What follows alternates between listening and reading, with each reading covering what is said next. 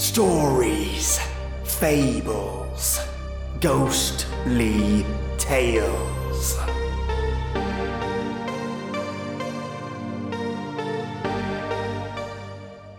Have you ever stayed up late as a kid, sneak from out of your bed to spot that red fat guy who slips down your chimney, to catch him dropping off your presents?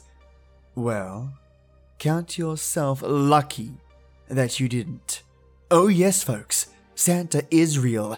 Very real indeed. Welcome, listeners, to your final story for this year. Maybe. I'm going to have a little break between now and the 2nd of January, so I'll have a lot of catching up to do after that point. But if I can sneak some stories in there for you lovely listeners, I will. But right now, just before Christmas, I wanted to share this tale. Christmas Warning by Stephanie Selby. Be sure to check out their blog for more of their stories, because Stephanie is a great writer. So turn off your lights, turn up the sound, and get ready for a freaky Christmas tale. I don't hide the fact that I hate Christmas. Call me a proverbial Scrooge, insult me to no end. But every year, I feel a dread greater than anyone who hates the holiday season could ever claim. If you know me personally, you'd assume it's because of my younger brother's disappearance. And you'd be right, for the most part. It happened one Christmas morning, when by all rights, the two of us should have been sitting by our tree opening presents and making treasured childhood memories. Instead, I was treated with a day of police frantically searching around our house and neighborhood while questioning my distraught parents. They questioned me too, of course, but as a 10-year-old girl, I didn't have much to say. I told them that he and I had gone to bed, excited for what the next day had in store for us, and that was the last I saw of him. He just never came down to open his gifts, and that's when my mother discovered his room was empty. But that was a lie. I do know what happened to Chris. I know who took him away. And I know that if I told the truth, no one would believe me, then or now. Santa kidnapped my brother. Please, don't laugh. I know how it sounds, and you're right. It sounds ridiculous. He can't be real, and even if he was, he's supposed to be nice to children. But I know what I saw, and it wasn't some lunatic in a Santa suit either. That man was as real as a winter's wind that chills you down to the bone. I suppose I should start by telling you how all this started. Before the holiday was ruined for my family, that Christmas Eve we all left out cookies for Santa, talked about what we hoped he would bring, and then our parents read The Night Before Christmas to my brother and I. All of them cheerful, mundane traditions for our family. What was different that final year was I was noticeably less enthusiastic about the whole process. It was the first year I had openly stopped believing in Santa Claus. I was a strange and cynical child, much to the concern of my parents. To tell you the truth, until that fateful night, I had never really been a believer in Santa Claus. I mostly just played along to please adults, but that year, I was tired of all the acting. That's one of the many ways we differ so much, my brother and I. You see, Chris was a young, energetic, and curious boy. I remember the year he was taken was also the one where he had found out where our parents were hiding our unwrapped gifts weeks ahead of time. He refused to tell his own big sister what she was going to get though. Figures, I guess. More importantly, however, being 3 years younger than me, he was still very much a believer. My flat denials of the existence of Santa Claus only served as a challenge to him, and he was determined to prove otherwise. We were heading up the stairs to bed when he got my attention. "Stay up with me," he said as he tugged at my pajama sleeve. I'll show you he's real. We'll catch him in the act. I bet we'll be the first ones to have ever done it, and I'm sure he'll give us all kinds of stuff when we do. I'd rather just get some sleep, Chris, I told him. You can go on believing if you want, but I don't have to just to have a good Christmas. I always tried to avoid being such a damper on his spirit, and I thought convincing him to forget his harebrained schemes would be better than waiting for up to half the night just to see his disappointment. Oh, come on, sis, he cried. Do I always have to make you have fun? If it weren't for me, you'd turn into a boring old lady just like Mrs. Henderson. I must have made a disgusted face because Chris laughed, gave a mischievous grin and said, Well, what's it going to be, Mrs. Henderson? Are we going to catch Santa in the act or not? Mrs. Henderson was my 4th grade teacher, and I despised the old crone with a passion. Chris knew how to push my buttons. Alright, short stuff, you're on, I said with more bravado than I actually felt. First to fall asleep has to wait till New Year's to open their gifts from Santa. Chris's eyes flashed with excitement at the wager. I'll take that bet. So, we went to our rooms to wait for our parents' turn to go to bed. After the lights downstairs went out, I waited about half an hour just to make sure they were asleep, and I crept out of my bed and sneaked my way downstairs. I saw that there was a light on in the living room. Chris was sitting casually near the fireplace. What took you so long? He asked, always the confident one. I waited for Mum and Dad to go to sleep, idiot, I replied. They're not going to be too happy if they find us here. With an unceremonious plop, I sat down on the couch directly in front of the fireplace. So, how do you expect to stay up the entire night? I asked. I imagine I'll figure it out, Chris said. I'm not sure how long we waited there for the so-called Saint Nick to appear, but Chris looked almost ready to doze off when we were shocked awake by something that must have been large and heavy hitting the roof. After a short pause, there was a sound of shuffling and the scraping of feet. I was sure I heard the ringing of little bells. Oh man, Chris whispered in awe. It's really him! For a moment, I wondered why Mum and Dad weren't awoken by any of this. All this racket was enough to wake the dead. But that train of thought stopped when chimney soot started sprinkling down into the fireplace. Chris dashed over to me and shook my shoulders. What did I tell you? He's real! He's real! Unlike Chris, I didn't think there was any supernatural explanation behind this strange occurrence. I was convinced it was a burglar, finding their way in through unconventional means. I sat, stiffly staring at the fireplace for a few moments, unsure of what to do, until I rose and dived underneath the couch to hide. What are you doing? Chris cried in bewilderment. He's coming! Get down! I whispered fiercely at him. We don't know who that really is! Chris opened his mouth to protest, but a voice let out a grunt from the chimney, and it spooked him enough to find a spot of his own.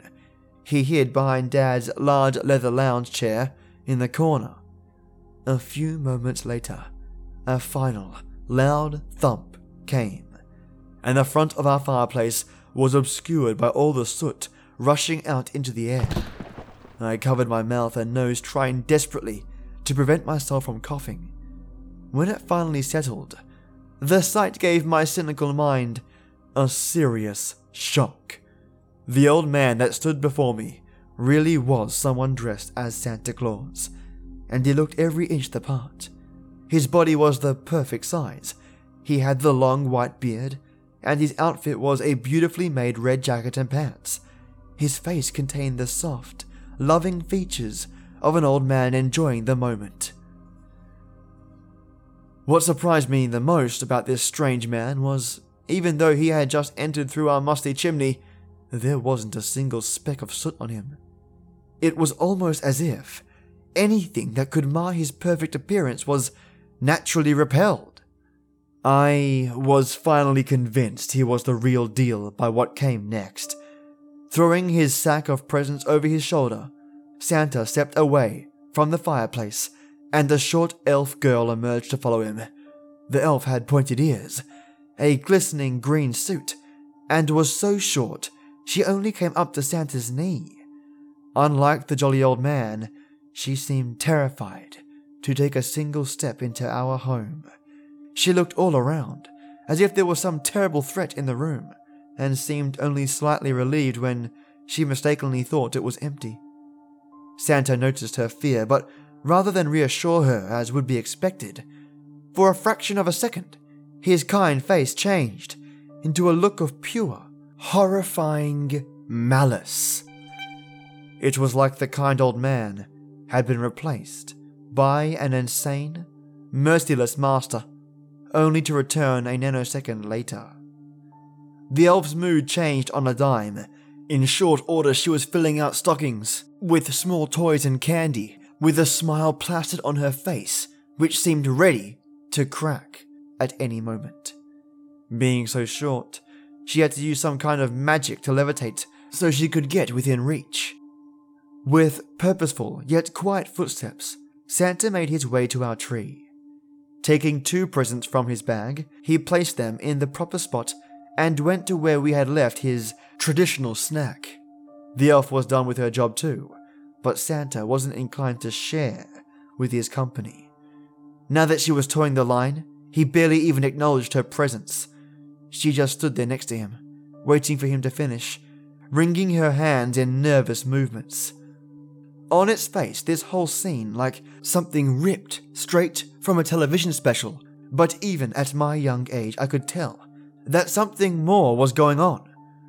What I'm trying to say is, it seemed like they were attempting to appear whimsical for whimsy's sake.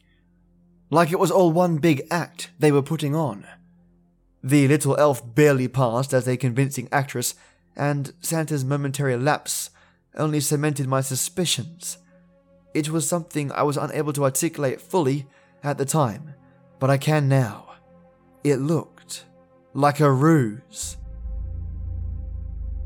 Chris fell for it right away, though. He must have been too young to notice the sinister signs that I had been able to pick up on. From my angle on the floor, I could see him clearly in his own hiding spot. The look on his face told me everything I needed to know. He was completely enamored with these 2 people. To my horror, he slowly crept out from behind the chair. I wanted to call out to him, to tell him to stay right where he was, that these 2 were strangers, that there was no way to tell what would happen once they knew we were there.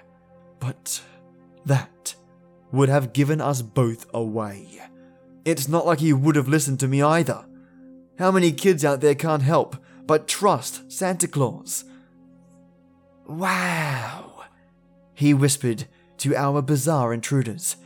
"It's really you." At this, both Santa and his elf turned to find Chris standing in the middle of the room. Both had this faux expression of surprise that only served to unsettle me further. "Waiting up for us, I see," Santa commented with a warm smile. "Yeah," Chris said cheerfully.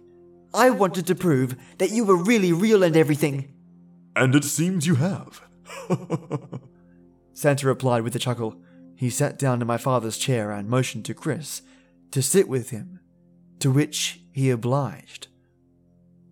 "Oh man, I've got so many questions," Chris exclaimed.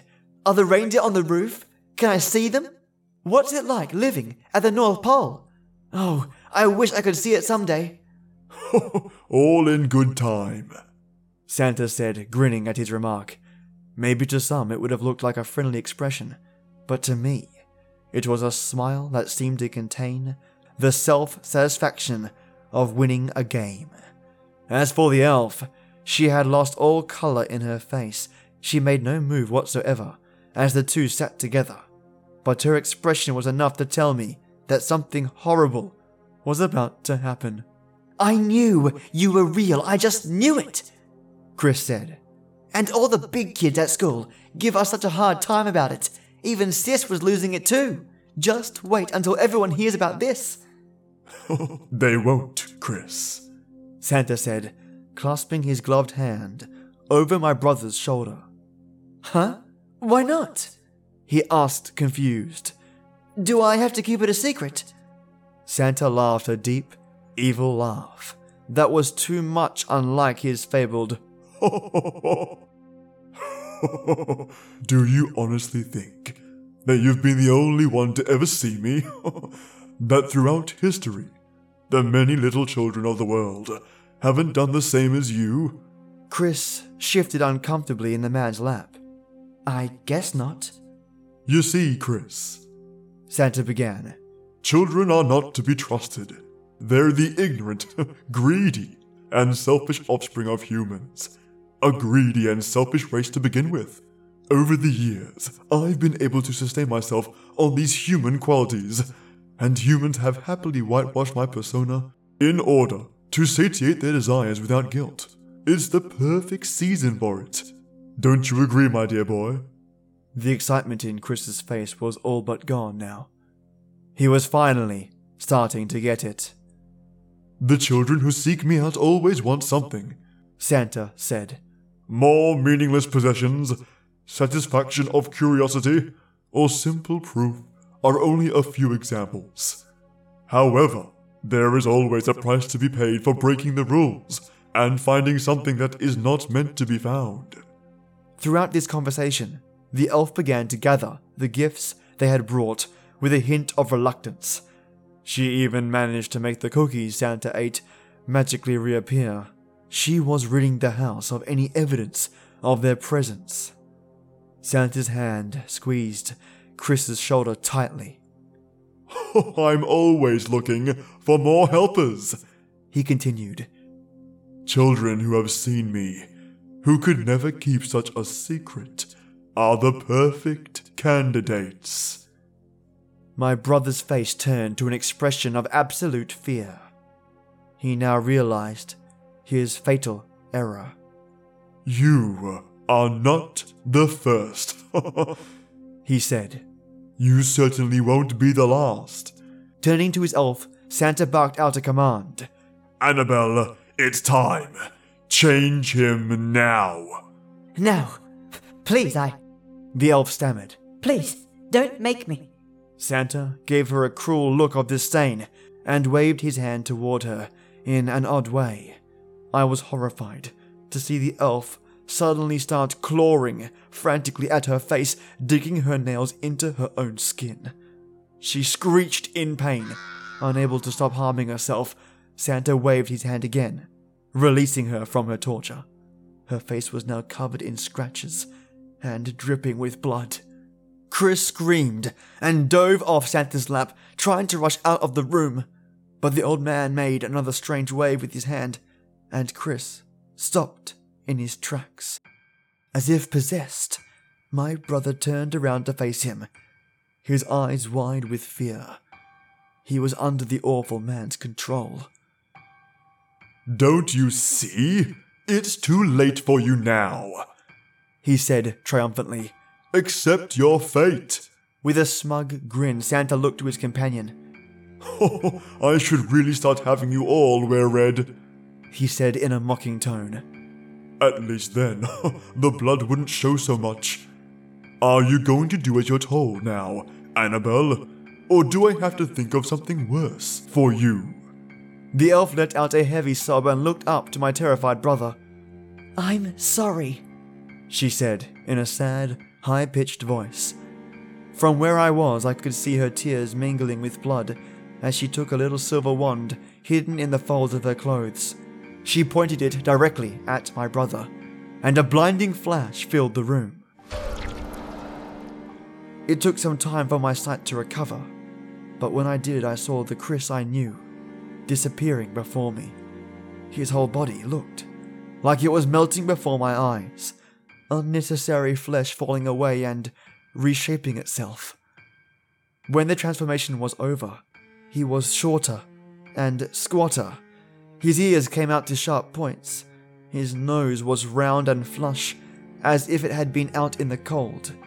Even his clothes had changed to a uniform similar to Santa's companion, only red this time. His new elf appearance was a caricature of his former self. He must have been so scared, looking down at his new form. He could only let out a pitiful squeak. So was I, as I lay frozen underneath the couch, clutching the carpet. And that awful obese man and strange crying elf dragged my newly turned brother into our fireplace. Chris looked down and stared directly at me, his expression a desperate cry for help. But what could I do? How could I fight off two magical beings without getting myself into the same horrible situation? So, I did nothing. I still have nightmares about that. With Chris in tow, they shot up the chimney all together through their strange magic. And that was the last I ever saw of my little brother. For almost the entire night I stayed under the couch, softly crying. In my state of shock, I had no strength to do much else, but as I saw the sun slowly rise from the windows, I knew it was safe to crawl out of my hiding place and find my way back to my room. The rest, I guess, is history. To this day, I won't have anything to do with this terrible holiday. I don't decorate. I don't give out gifts. I don't go to parties. I won't even live in a house with a chimney or fireplace. Hell, I even refuse to visit houses with one this time of year. Don't even get me started about the mall or street corner Santas. I just keep to my apartment as much as I can. In my paranoia, I really just turn into a cheerless shut-in a month out of the year, because I know that somewhere in the world there will be more unlucky children going missing. I still don't know why I didn't meet the same fate as my brother. He has never told his captors that I was there too. Could he really keep a secret for that long? Could they somehow pry the truth out of him? Every year since that night, I've been terrified that they'll finally come for me. Perhaps what keeps me safe is the fact that I've stayed quiet all these years, never telling anyone what really happened. I can only assume that Chris has done the same. Anyone out there must be wondering why I'd say anything about it now. To be honest, I want to because I'm not sure what the fat bastard could do to me. I mean, there's no way he could turn a full-grown adult into an elf, right? But most of all, I want to know what's become of Chris. It hurts to think what could have happened to him over all these years. And I need to find out. Maybe if I share my story with the world, somebody out there will give me some answers. Maybe there's some way I could help him. I'm willing to take that risk. I just hope all the disturbing possibilities I've imagined won't come to pass. Christmas Eve is coming. Wish me luck.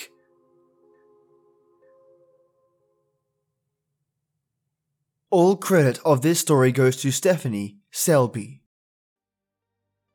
Well, that one sure is freaky. The line in particular that freaked me out was, unnecessary flesh falling away and reshaping itself. Really getting under my skin on that one. I mean, what's it reshaping into? And where's that skin going? What's the purpose? It reminds me of that witch's scary scene where the witch turns that child into a mouse. When I was a kid watching that, I was absolutely terrified. Left a long-lasting mark on my mind. So yeah, this story conjures up images just from that film alone, and it still gives me the willies. So well done, Stephanie, and it's quite difficult to write a Christmas story that brings that scare factor. In an area like Christmas where there's so much positivity, that there's a fine line to walk before the horror can turn into humour. I think Stephanie did a great job at balancing that. Lovely listeners, I just wanted to say it's been such a brilliant year. and undoubtedly a brilliant Christmas to come. And I want to take this opportunity to say, Happy birthday, Mum. Lots of hugs and lots of love. Now, it's time to thank you. With you listening, the podcast has grown, more listeners turned into writers and people who never thought they had a story in them, sending their stories right on through. It's been amazing. More authors getting more exposure thanks to your reviews and ratings, and old authors who hadn't written in months or years, picking up the pen or hopping online, and writing stories again. Just brilliant and all possible because of you. Every listen and every review has bolstered authors all on this channel to write more, to be more creative, and have a lot of fun. And I'm stoked for being able to achieve that with you all. So thanks. And here's to next year, with loads more tales and, hopefully, loads more collaborations. It's going to be a wacky year, I can already feel it. And I'm going to bring you all along for the ride. So have yourself a fantastic Christmas, and hopefully it's full of crazy food, family, friends, and good times. Or if you're flying solo, may you have copious amounts of tea, candy, and cake at your disposal, and I'll be there to warm you up. And you might have noticed my nose a little bit stuffy. Apologies for today because I've got hay fever, and it's getting in the way of my recording. But if you didn't notice, awesome. If you did, apologies. Now next week I'll do all I can to sneak in some horror stories, whilst being technically away. But I just wanted to let you know, in case I couldn't get around to it, that I may not be able to get those episodes to you, but I'll try. Love you all, and have a brilliant Christmas and New Year. As always, till next time.